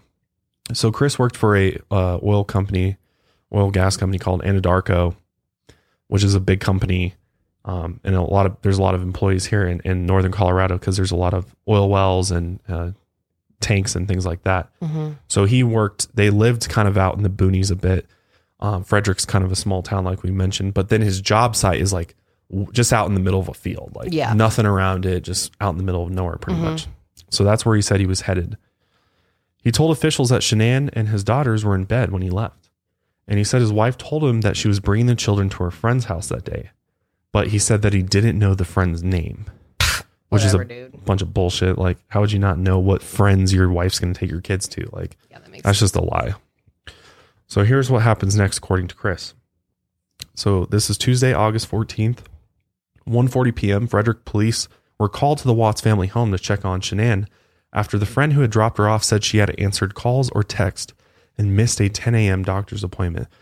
Very weird. Yeah. Right? And she was like on top of this stuff, especially doctor's appointments. It was Yeah. for a something Pregnancy, related yeah. to her pregnancy. Yeah. And she was clearly all about, Yeah. her health, and she would never, it was out of the ordinary that she'd miss it. And Mm-hmm. the biggest red flag for her friend Nicole was going to their home and seeing her car in the garage Yeah. and being like, whoa, what's Yeah. going on? She Yeah. would totally have left. Yep. So Good that's when, friend. She had good friends. good friend. Yeah. She was absolutely a had her good back. friend too. Like she had a huge group of friends because I think she met tons of women through her work. Yeah. Totally. And the family has even said that their friend's almost kind of a hero, like that she started figuring out something was up like right away. Yeah. Yep. Because she was actually the one that phoned police Yeah. and said, hey, this is weird. Can't get a hold of her. Her car's in the driveway. She's pregnant. She could have passed out. I mean, something health related could have happened. Yeah. She could have been. Totally. Like you have no idea what could happen to her, especially because she's pregnant and she was worried about her because she wasn't eating. Right. Like she was already having issues like keeping food down and stuff, and they were trying to make sure she was getting as much nourishment as possible during her pregnancy. So she was worried that she maybe like passed out, like you said, or something like that, and that the kids were possibly in danger. Right. Exactly. Like if their mom's on the floor somewhere and the kids are just in the house, like something could be really wrong medically with her. Definitely. So calls the police, then calls Chris, tells him, hey, like, what's going on here? Like, you need to get back here. Something's going on with Shanann. So Chris is probably having a freak out moment in his head. Like, oh my God, what's going on? Well, I mean, he knows what's going on. But so he's rushing home because the police are now showing up to the house. And that's, once the police are already there when he arrives, and Chris gives them access to the house. He's like, okay. You can see there's Here we go. body cam footage that's released where you can see him like The just officer pull going up. through. He pulls up fast. Like he like comes in flying into the hot, side of the yeah. house, parks, grabs something out of the car, comes running up to the officer, and then is just like really quick, like, hey, whatever. And then goes straight inside. His whole reaction to possibly his wife being like dead on the floor from a medical episode which would be what a normal person would do. Like if it were me, I got called home and because somebody thought you might be something wrong with you in the house or whatever, I would have ran out of the car, like rushed inside, searching everywhere, like looking, and like Chris is just kind of like casually like walking through the house, walking upstairs. Yeah, like just he acts Nonchalant. like he's just doing a search warrant with them, like, and he acts like he knew they weren't going to be home. Yeah. And he goes in and he comes up to it. He's like, they're not here. He's like, yeah, their blankets they're gone. He's like, they always take them with them, so the kids must be with his wife. She must took them to somewhere, friend's house. But how? Her car's gone. So police are already starting to be like, this makes no sense. Yeah. And this is when it was starting to be on the local news. And we saw it on TV. And I remember just watching his interview and being like, what the fuck? This guy's sketching out. They like interviewed him and he's just like, I just want them to come home. Yeah, I'll show that in a sec. Okay. But I was going to say that when the police went through the house, they, the first thing is she's a missing person, like something, some type of maybe kidnapping. Who knows? Something happened. Burglar broke in, took her. Something like that. That's but it became pretty immediate obvious, thought. I think, to them that he was acting so weird. Well, especially because they found Shanann's purse on the kitchen counter and a cell phone in the couch. And there was no signs of foul play either. Like, that was the thing. There's no forced entry. There's nothing out of the ordinary in the house. There's no immediate signs that something had happened, which the only thing is the bed was stripped, which we'll talk about in a minute, which, I mean, people wash their sheets and stuff, so it's not that weird. But when you find out what happened, it's like, that's when you're a possible murder suspect, it looks pretty weird. So after the police go through the house with Chris, a neighbor invites them over to his property to review his home surveillance footage, which disproves Chris Watts' story that his wife left with the girls while he was at work, because that's what he had said. Yeah. So the surveillance footage disproves that they never left. Yeah. And so that's the lie right there. Mm-hmm. And they're showing it to him right in front of him. Yeah, in the you video. remember seeing that. And Yep. he's like starting to put his hand on he's starting to like clearly freak out. And that's when the guys, as soon as Chris walks out, the neighbor says to the cop, he's not acting right. And the cop's like, something's wrong with him. Yep, Yeah. they knew. I think that's when they knew. Even I feel like the newscasters knew. Like, I felt like they were subtly like hinting towards that from the beginning. So the Frederick police actually request the assistance of the FBI and the Colorado Bureau of Investigation to search for the Shanann and the girls, because they're like, this could be a manhunt for somebody. There's a missing person with her 2 girls. We got to find them. And they issued a missing endangered alert for the 3 that day. And later that afternoon, as Kendall's been alluding to, Chris Watts appeared on Denver 7 to talk about his wife and daughter's disappearance. And this interview is it just says a lot. And more so, more than Chris, I think, even thought. I think he thought he was fooling everybody. But let's just see what you think of it. So he's outside the front of his house talking to the news cameras. Chris Watts, WATTS. Wow. What's going on right now around your house? Right now, you got K9 units, the sheriff's department. Everybody's like they're doing their best right now to figure out like if they can get a scent, see where they went. If they went on foot, they went in a car, or they went somewhere. And right now, it's just like they've been on point. They're going through the house trying to get a scent, and hopefully they can pick something up to where it's going to lead to something. Liar. Your wife came home. Tell me what's... She came home from the airport 2 a.m. and I left around 5:15. She was still here, and like about 12:10 in that afternoon, her friend Nicole showed up at the door. Like I had texted Shanann a few times that day, called her, say but she never got back to me. But she wasn't getting back to any of her people as well, and that's what really concerned a lot of people. Is like she's not getting back to her. Like if she doesn't get back to me, that's fine. Like she gets busy during the day. But she didn't get back to her people, which was very concerning. And her Nicole people called me when she was at the door. Yeah, I don't know. And that's when her I came friends. Home. Yeah. And then walked in the house, and nothing was vanished. Nothing was here. I mean, she wasn't here. The kids weren't here. Nope, nobody was here. What's your wife's name? Shanann, SHANANN. What's your kids? Bella and Celeste. How do you spell Celeste? CELESTE. Oh my God. How old are your daughters? Bella's 4, Celeste is 3. And so, how many times did you try calling her? I called her 3 times, texted her about 3 times just to say, what's going on. Like after I called her and texted her once, it was like maybe she was just busy. Like she had just gotten back. Like everybody's probably calling her from her trip. She just got back from Arizona, and I figured she was just busy. But when her friend showed up, that's what it was like. It registered like, all right, this isn't right. Oh my God. He seems like he's bullshitting so hard. Totally. Right now, I don't even want to just like throw anything out there. Like, I hope that she's somewhere safe right now and with the kids. But I mean, could she just taken off? I don't know. But if somebody has her and they're not safe, like I don't want know. them back now. Like that's what's so in my head. convincing. Like, if they're safe right now, they're gonna come back. But if they're not safe right now, that's the not knowing part. Like, if they're not safe. What? Last night I had every light in the house on. I was hoping that I would just ran over by the kids running in the door and just like barrel rushing me, but it didn't happen. And it was just a traumatic night trying to be here. What? That makes no fucking sense. He started tripping during that part. Whoa. He's like, that's the not knowing part. What? He's saying he had what the fuck? He's saying he had all the lights on in the house waiting for them to come home and barrel rush him, but they never came home. That's his story. Is like they never came home. Even though the friend, I mean, he's already getting tripped up because the friend, the surveillance footage shows the friend dropping her off. Yeah. And he's saying right there that, I mean, wouldn't the kids be home with him? Yeah. Yeah, exactly. Well, where were the kids? What does he mean? Come rushing in? Yeah. So that right there just is or he's just saying, I'm waiting. I'm waiting.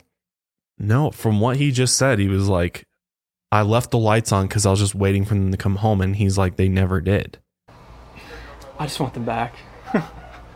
I just want them to come back. And if they're not safe right now, that's what's tearing me apart. Because if they are safe, they're coming back. But if they're not, this has got to stop. Like, somebody has to come forward. Oh my God. What is he like? No one says that. No one talks like that. Like, when you have someone missing, you don't automatically be like, and if they're not coming back, like, no one says that. That's the tough part. No one says Totally that. bizarre. People are normally begging for, if you've seen them, please call, blah, blah, blah. No, he is sketching out at this point. He is. He's breaking down under the pressure that he is being interviewed and he's on TV, and he clearly didn't think this through. So he's doing his best to bullshit. Imagine how nerve-wracking that would be, being a murderer and being interviewed by the news and stuff. Mm-hmm. I don't think he planned this out. Like, I think it was so like thrown together that he really didn't have his story right or his plan set out. Like, I think it was he's winging it here. Yeah.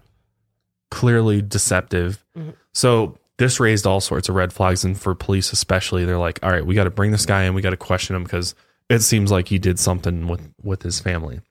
So on August 15th, they bring Chris in for questioning, and they give him a polygraph test, and he's wigging out during the polygraph test because he's like, shit. Yeah. Yep. So they started asking. He failed the fuck out of that. Yeah, he did. He failed it hard. Mm-hmm. And they asked him questions like, do you know about the disappearance? Like, clear things that he lied about that show guilt, that he had something to do with their disappearance. Mm-hmm. So after the polygraph test, he refuses to talk until he talks to his dad. Yeah, he's like, I have to talk to my dad first. Which I think he called his dad. I think his dad flew in from North Carolina to be there. And I really didn't know about his family. I had just seen their court appearances back when this all happened. So I felt really bad for them. And I know, I'm sure this is really sad, but I thought his dad's behavior in the reaction to footage it is very strange. It is. He has almost no reaction to hearing that his granddaughters are dead and that Shanann's dead. Yeah. His wife is dead. Yeah. So that's what he says. So that's it. Yeah. So his dad comes into the interrogation room. They're sitting down, they're talking. And Chris then tells his dad that, he saw Shanann. She killed the kids, essentially. He throws her under the bus. He's like, I don't want to get her in trouble. I've been protecting her. And then he's like, I don't want to protect her anymore. And then so the dad's like, Shanann hurt the kids. And he's like, yeah. And then he's like, and then I killed her out of rage. Yeah. Yeah. And then the dad's like reaction, he's just like, he just like looks down and almost like accepts it like right away. Is just like, okay, well. My parents would be like, my dad would be like, what the fuck are you talking about? Probably like beating the shit out of you. Like, he would jump. He would be like, he'd be so mad. Me? Like the police would have to rush in there to separate and be like, don't kill your son or whatever, so. And like, I understand loving your child through anything, but like, dude, these are your grandchildren too. Right. Like, they're also your flesh and blood. The reaction is bizarre. It's very strange. I have definitely different kind of opinions on them after seeing that footage. It's pretty obvious that a lot of what Shanann was saying about them is probably right. Like, they're she didn't have a good relationship with them. I never knew that. It makes a lot of sense. It does. I can see that now. So the actual explanation of events that Chris Watt told police was that after telling Shanann he wanted separation, he saw her on a baby monitor strangling Celeste in another room. And then he told police that Bella was already blue and sprawled out on her bed, apparently dead. And then that's when he said that he went into a rage and ultimately strangled Shanann to death.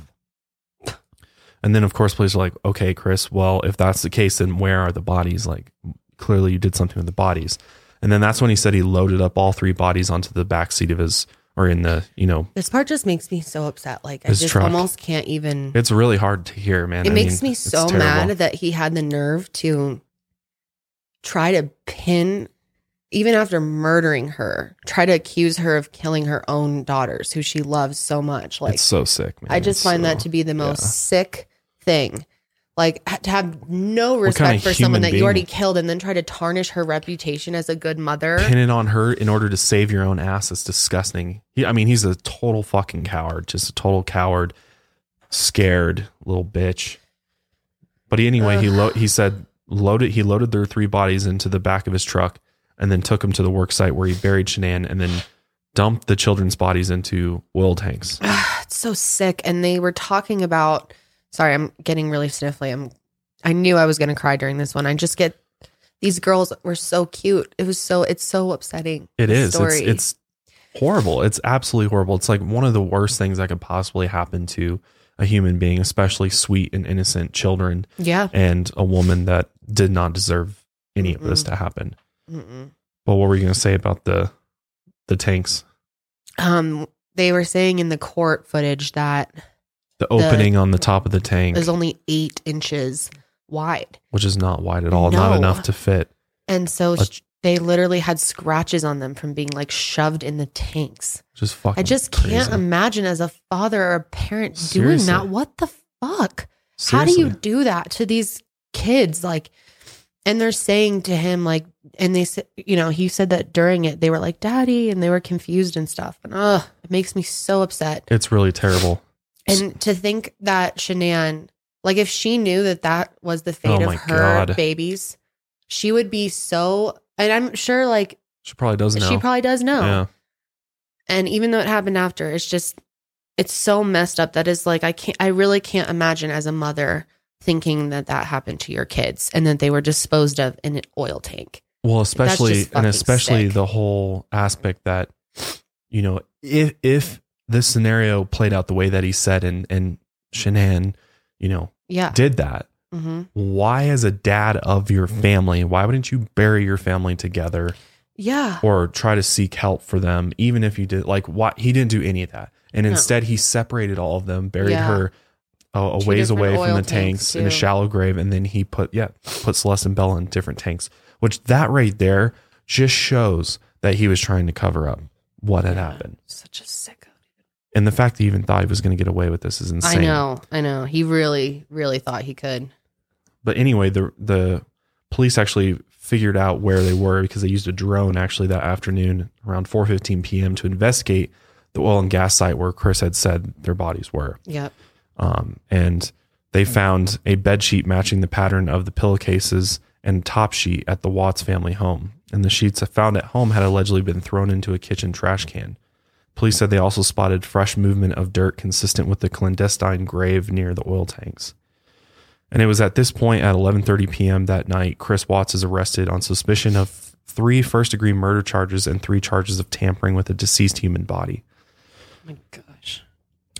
The following day, on Thursday, August 16th, 2:30 p.m., Chris Watts appears in Weld County Court where he was denied bond.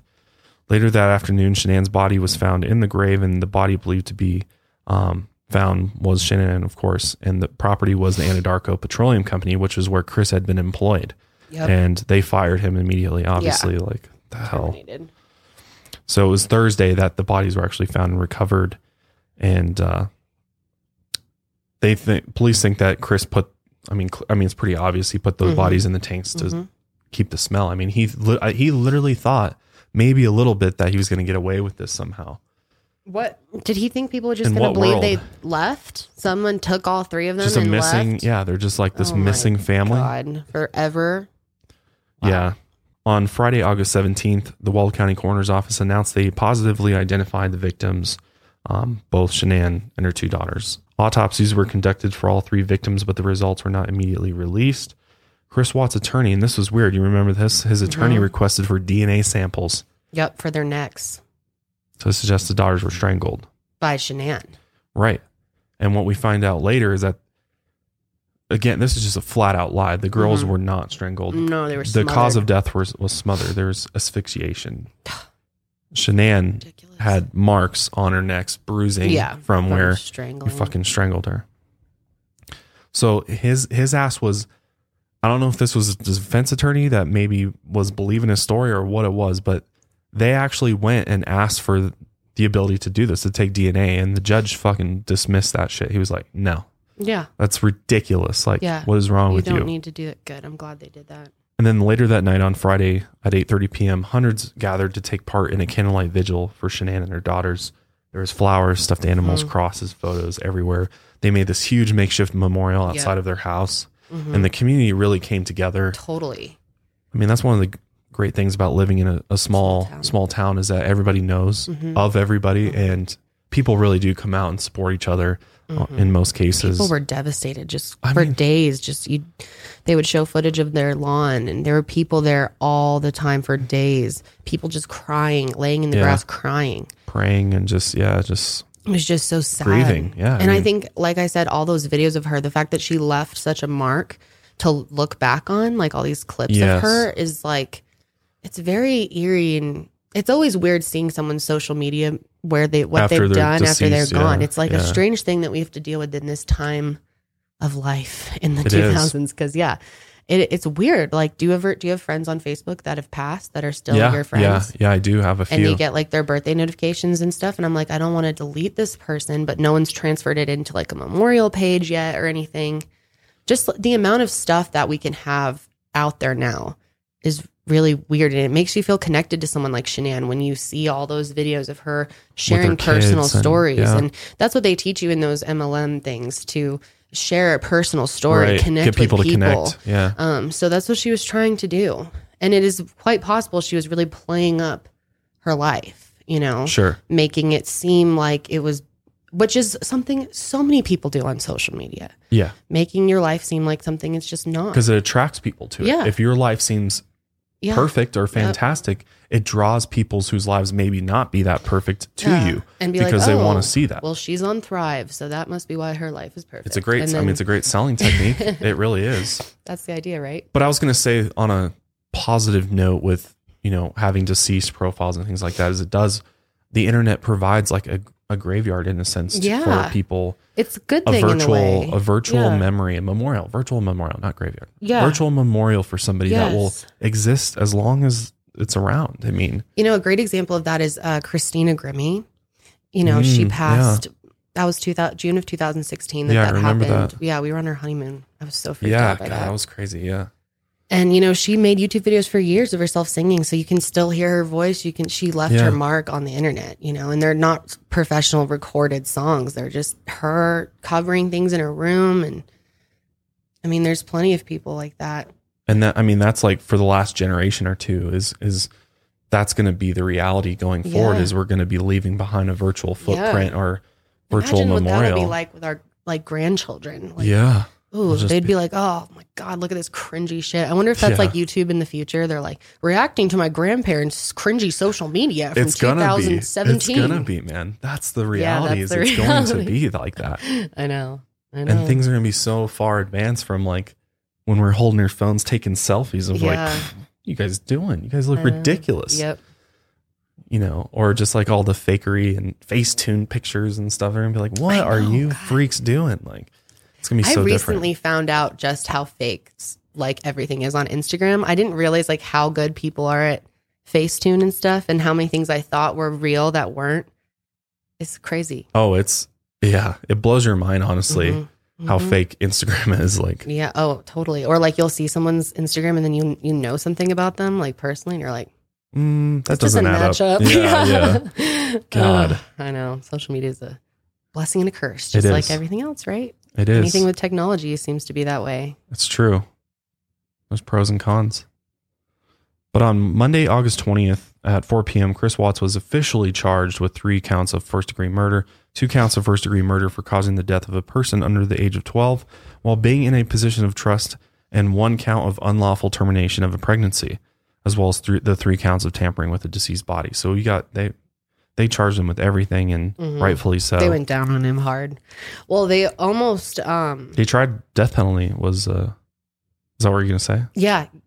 That they were going to do the death penalty, but her family protected him, like begged for his life. Yep. They felt, they had the feeling that like, nobody should have the right to take the life of another's, even if that person takes somebody's life, which is... Interesting. And I think it's a fairly popular opinion, but in this case, it's like, I get that, and I have trouble with it. It's hard. Yeah, I mean, the death penalty is just one of those. It's like really hard because there's again pros and cons to each side. Yes.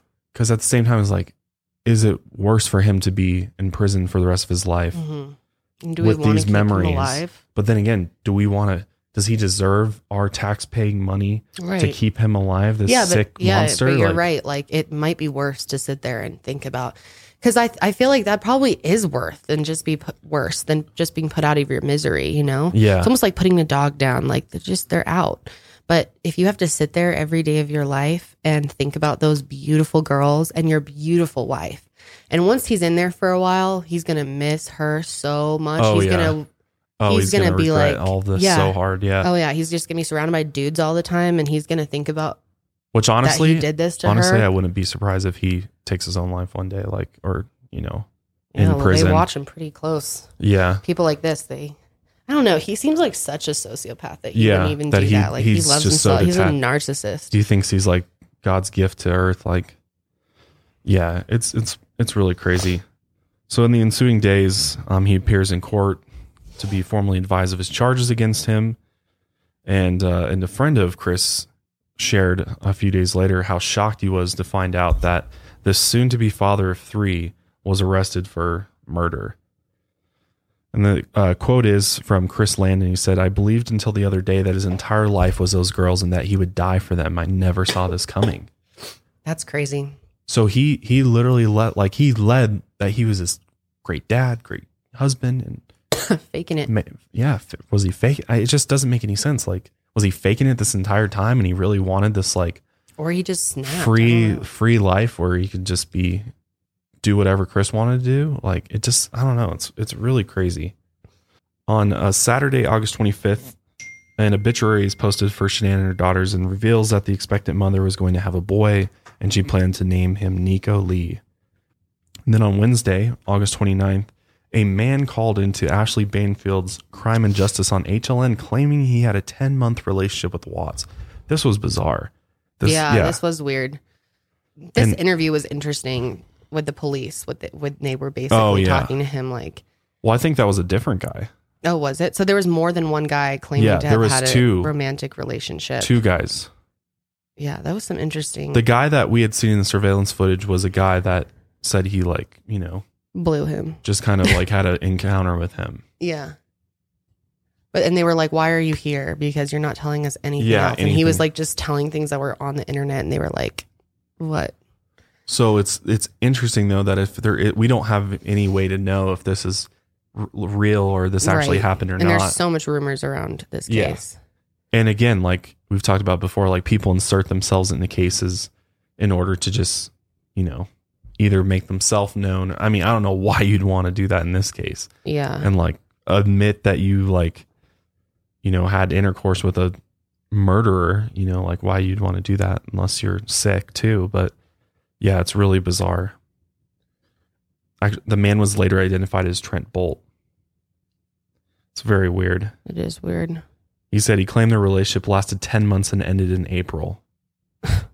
So if that's the case, then Chris was like bisexual and like just like having sex with whoever pretty much. Mm-hmm.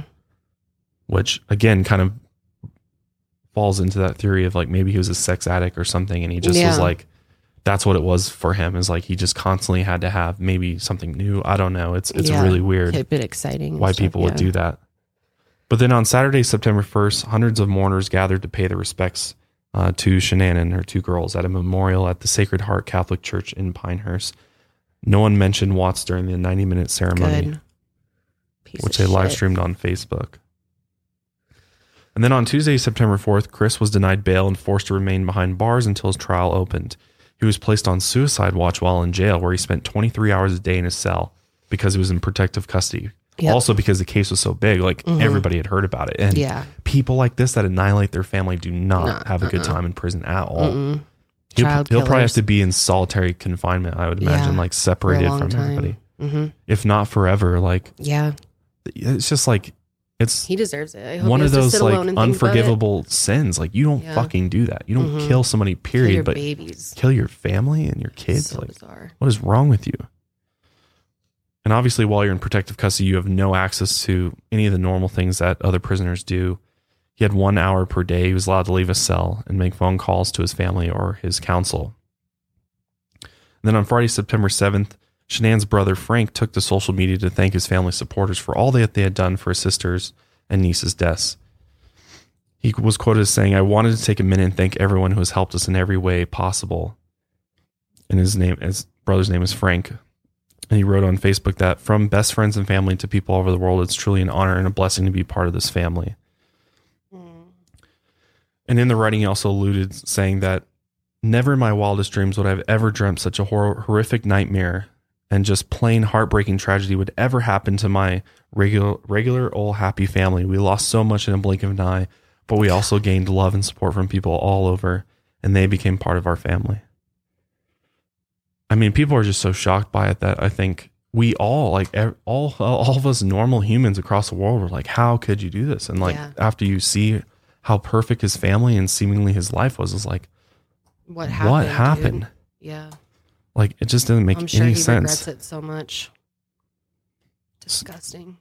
So in November, on November 6th, Chris Watts pleaded guilty to the charges he was facing in order to avoid the death penalty. Plus, obviously, the family's working the DA to try to get that off the table. And then it came down to November 14th. Chris Watts' parents actually spoke out, claiming their pregnant daughter-in-law would have been more than capable of murdering the little girls, all of whom their son had pleaded guilty to killing. This was actually something that they said that? Yeah. Well, fuck So they them. believed like the story, like they believed Chris, I believe, from the beginning, like after, as soon as he got arrested. And they actually did say this. Wow. They said the relationship between Shanann and Chris was very hard. Ronnie, Chris's parents, Ronnie and Sydney, said in an interview, and they said, you have to get to know her to be around her. Put it that way, his dad said. The couple claimed their son was in an abusive relationship with her, which is like clearly delusional. Oh my God. So, I feel bad for ever saying that I feel bad for them. Their family. Yeah, they I figured as the grandparents, they were like, oh my God. No, they took Chris's side. Jeez. Well, it makes sense because in their court interviews, they were like, we will always love you. They said it so many times. We will still love you. Yeah, and blah, yeah, blah, blah. totally. And they claim that Shanann isolated Chris from his family. And it was a very hard relationship with her as far as I'm concerned. Chris's mom said, I couldn't do anything right. And when asked if their son was capable of killing the children, Cindy instead pointed to Shanann. She literally said, I would say she's more capable than Christopher. Christopher, I don't see him capable at all. And if something happened that night and that did happen, God forbid if it did happen, what was the trigger? Why? What happened? I just want the truth because he's not the sociopath next door. He's not the kind of person that would do something like that. Dude. Sorry. Wow. Just completely denying it all and being like, I mean, I think a lot of parents do that when their kids do some heinous crimes like this, is they're like, how could my little baby that I raised ever do something like this? And his whole life, he never showed signs of this. But again, he's totally a sociopath. And if you're a sociopath, you're good at, fooling people. You're good at, sort of faking it to make it. And in a statement to a TV station, actually, the parents of Shanann said the comments made about their daughter were vicious, grotesque, and utterly false.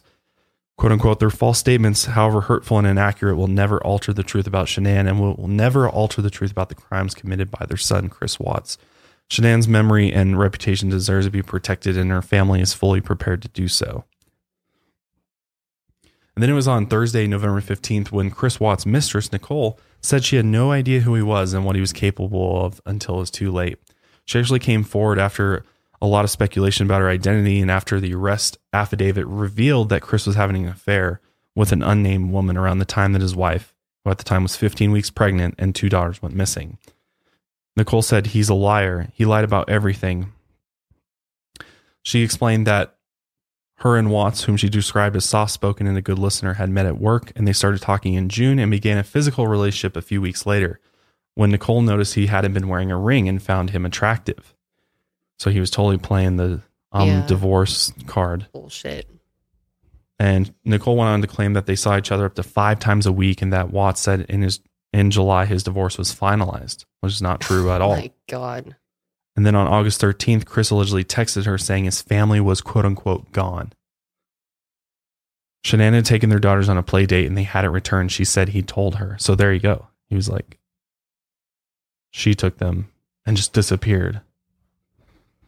And this was when Nicole said that she noticed that something was off about Chris's story. And then she saw him on the news and that his wife and the girls were missing. And she thought, if he was able to lie to me and hide something that big, what else was he lying about? A lot. Yeah, everything pretty much. She said she confronted him about his family's disappearance and he showed little emotion during the exchange, which is No fucking surprise. terrible. And as soon as the bodies were found, that's when she was like, "Hey, I'm the mistress. I'm the woman." Like, Yeah. Good for her for coming forward, though. yeah, It's gotta seriously. be hard. And I mean, she like denounced him, was like, "Fuck Yeah. this guy." Like, Yeah. if I had any inkling that this was what was going on, I would have never associated myself with him. Yeah. So I mean, it's like, can you blame her for what she did? I mean, she kind of knew, but at the same time, it's like she did think he was divorced or getting divorced. Like, so I don't know. But on Monday, November 19th, Chris Watts was sentenced to 5 life sentences without possibility of parole. His sentence included punishment for other crimes, including unlawful termination of an unborn child. Rightfully so. 5 life sentences. So basically, he's going to die in prison. No questions. There's no way he's getting out. Thank God. The judge actually quoted saying, "I could objectively say this is perhaps the most inhumane and vicious crime that I have handled out of the thousands of cases I have seen." I couldn't believe that, but it makes sense. I mean, it's just so brutal. It is. It's complete Savagery. Yeah, I mean, it's like an animal. It's like an animal might do that in the wild to their kids and like do something like that. Yeah. Annihilate their family. And there's actually a term called familicide or something like that. There's actually a term for this exact thing where a male usually kills his entire family, but oftentimes takes his own life too. And that's what's interesting about this, is that he didn't do that. Yeah. And in fact, he actually says that he got a gas cannon, was going to just blow himself up, I guess. But then he didn't, because he didn't want to make things worse for other people or hurt other people. But it's Is that why he had the gas can with him? that's so why he was going to do it. He was over planning at the to thing? that morning when he was loading him up. He was planning to do that. Wow, to himself, to just Boom, blow it up, I guess, at the oil tanks and stuff. Take everybody with him. Yeah. Wow, that's intense. Yeah. God, I'm glad he didn't do that, and they caught him and were able to prosecute him. Somewhat recently, in February 2019, he gives an interview while he's in prison to investigators, including a detective from the Frederick Police Department, the CBI, as well as an FBI at the prison, where he just tells it exactly how it is and exactly what happened. And I'm going to read through exactly what happened according to him, the truth, quote unquote. And beware, this is a bit disturbing, but I think it's important that we know exactly what happened. So he said the couple had been having issues, and while Shanann was on an extended vacation with her daughters in North Carolina that summer, Watts had started an affair with a woman at work, which is Nicole. When his wife came home that morning, she got in bed and about half an hour later initiated sex, Chris said. He told investigators he felt like it was a test, quote unquote, and that the sex felt strange. He theorized that it may have been a trigger point, or like you hit the push button on a bomb and it just blows up. That's weird. That is really weird. That, like, I don't know how that works exactly, but according to Chris, the version of events that happened was the two apparently fell asleep after sex, and he woke up a few hours later to get ready for work. He said he woke up his wife to talk before he left, straddling her as she lay in the bed. He said the two had a 15 to 20 minute conversation during which Shanann cried and said she knew there was someone else. Wow.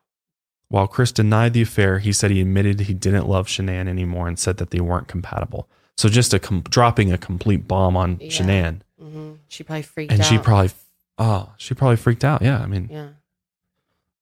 And that's when Shanann, out of probably anger, said, "You're never going to see the kids again." Mm-hmm. Which, I mean, is a pretty justified response to getting that bomb dropped on you. People say that all the time. Yeah. He said she also told him to get off of her because he was hurting the baby. And that's when he said he, quote unquote, snapped. And he put his hands around his wife's throat and began to strangle her. And he said there's a part of him that feels like the idea of killing his wife was, quote unquote, implanted in his mind, and he had no control over it. What? That's weird. So if there's any truth to that I don't know what that insinuates, but there's no truth to that. No, it seems like a rational explanation, at least to him, as to why he did this. It's just an excuse. During the trial, when a prosecutor said that it takes 2 to 4 minutes to strangle someone, Chris said he wondered, why couldn't I just let go? So he feels like something kind of like took over him and just like kept doing it. And I think it's just like, I think adrenaline is huge when you're in these types of situations, and adrenaline just like fuels you. And if you're enraged too, those two together can just, I think, God, but to get to that point, I think certain people are like Chris Watts and could get to this point, but most people I feel like have a sense to stop. Yeah, and not think to like bad, put your hands around somebody and choke them. And Chris told investigators that Shanann never fought back or screamed, and it was all over. He said he was shaking. And when Bella came into the room and asked what was wrong with Mommy, he said Mommy didn't feel good, he remembered saying. He said that he then wrapped Shanann's body face down in a bed sheet, which is why the bed was stripped in the police footage, and dragged her down the stairs to put in his truck, just like trash. Took her out like trash. So terrible, dude. His daughter Bella watched the whole scene and cried, asking again, "Is Mommy okay?" Can you imagine like the kids just horrible? Such a terrible, terrible story. And when Chris came back inside, Celeste was waking up in her bedroom. So he took both girls and put them in the back of the truck on the bench seat, which is like a little seat behind the front seats. Yeah. And each of them brought a blanket, and Celeste brought a stuffed animal. And he says that at this point, he said it felt like someone else had control over him. And that's when he put the gas can in the back of the truck, because he felt like he could kill himself at the oil site where he worked and planned to dispose of Shanann's body. Wow. Ultimately, he told investigators he decided not to go through with that plan because he feared he could hurt more people if something caught fire at the site and exploded.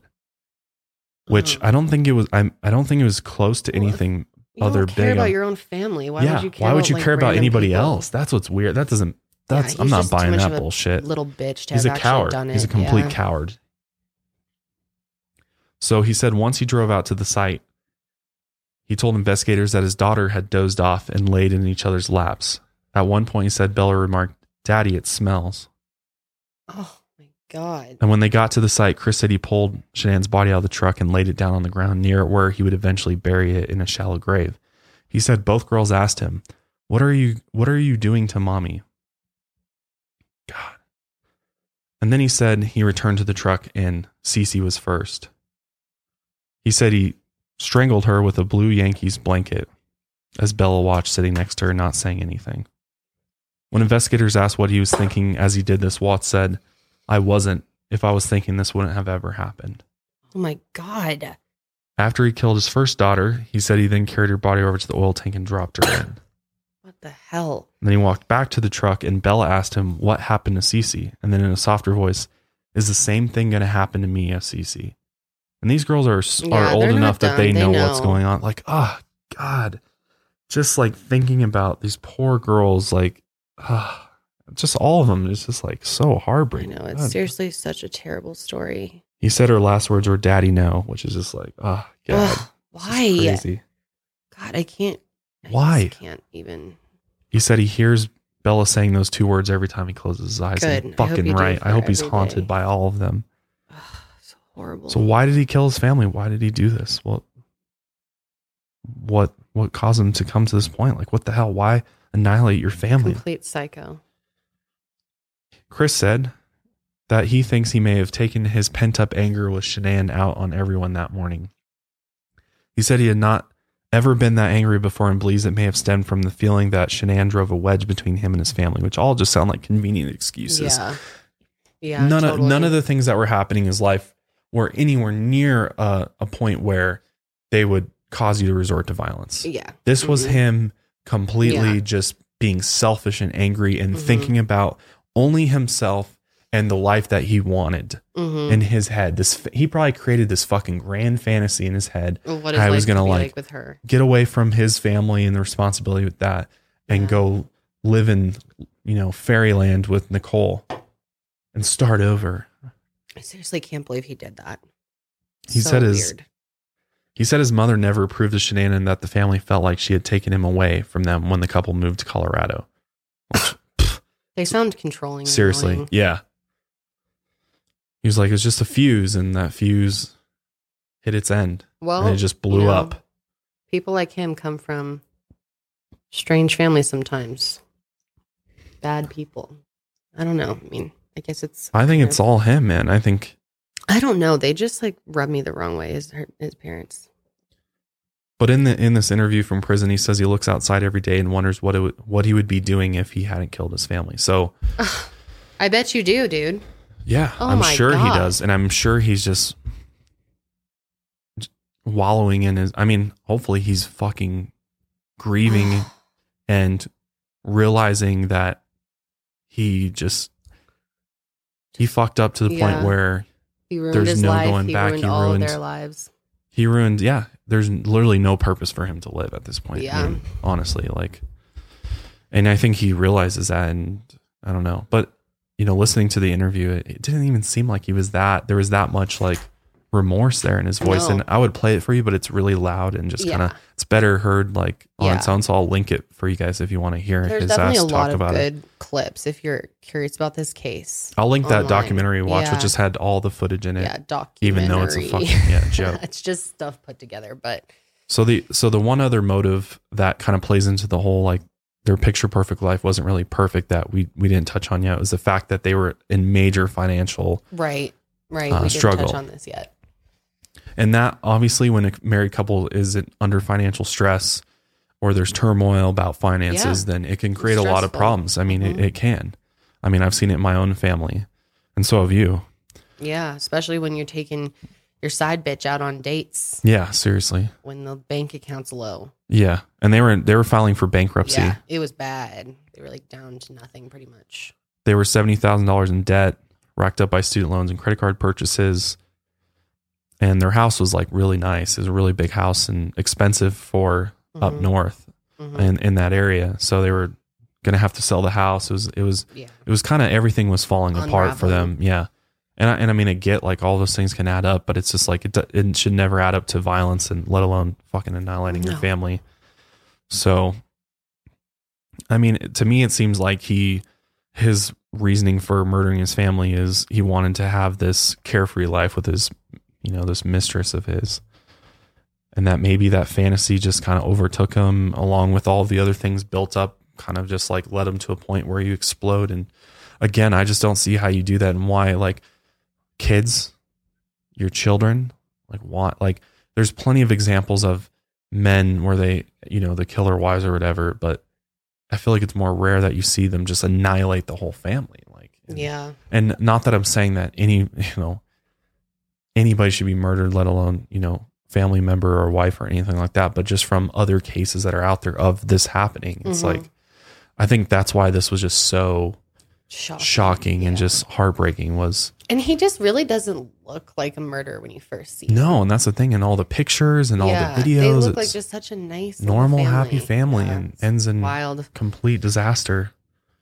But I mean, my final thoughts are just, I want to pay my respects to Shanann and the kids, and just I felt like it's important to tell her story as tragic as it is, and so that they're always remembered. And I mean, they're always going to be because of Facebook and all the videos and just her family and memories and everything. But obviously this was pretty close to home for us as far as location and everything, so that was important that we cover it. And you can draw your own conclusions about it, but I think we can all agree that Chris is just a piece of shit. And honestly, I personally don't think he deserves to even be breathing and living still, like after all this. I lean towards that way too. I don't think there's any point in keeping him alive. I mean, sicko. Such a horrible story, just horrific. What good can he do now? Like there's nothing. It's just a waste of life, if you think that there is such a thing. But I don't know. Let us know what your guys' thoughts are on this, and what you know about it. And I don't know, it's a different case that we covered today, so let us know if you want to see more things like this or more stories like this. It's extremely hard and emotional, and this was honestly kind of hard to get through, to talk about this for so long. But hopefully you found this episode of the podcast interesting. If you did, make sure you subscribe. But yeah, thanks again for joining us for another episode of the Mile Higher Podcast. Stay safe out there and stay woke. We'll see you guys next time.